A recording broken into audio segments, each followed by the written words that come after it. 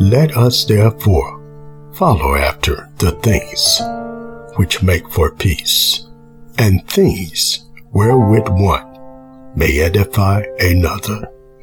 We then that are strong ought to bear the infirmities of the weak, and not to please ourselves. Let every one of us please his neighbor for his good, to edification. For even Christ pleased not himself, but as it is written, the reproaches of them that reproach thee fell on me.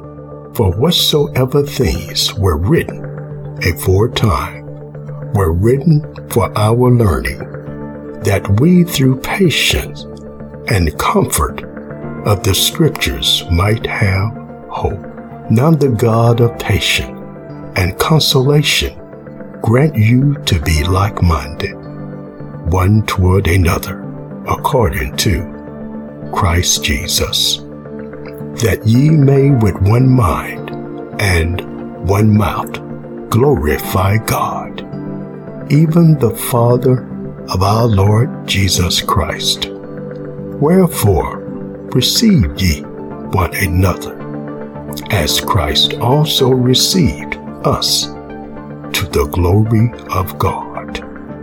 Now the God of hope fill you with all joy and peace, in believing that ye may abound in hope through the power of the Holy Ghost.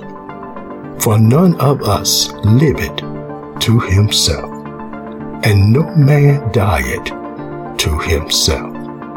For whether we live unto the Lord, and whether we die unto the Lord. Whether we live therefore or die, we are the Lord's. For to this end Christ both died and rose and revived, that he might be Lord both of the dead and living.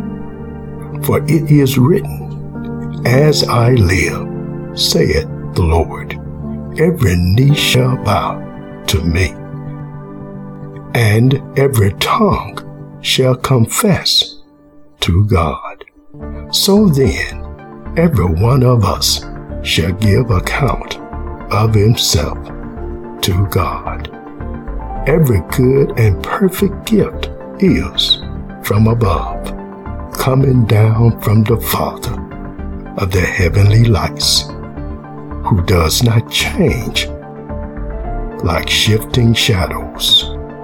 He chose to give us birth through the word of truth, that we might be a kind of first fruits of all he created. God is the source of all good things, and he is faithful and consistent.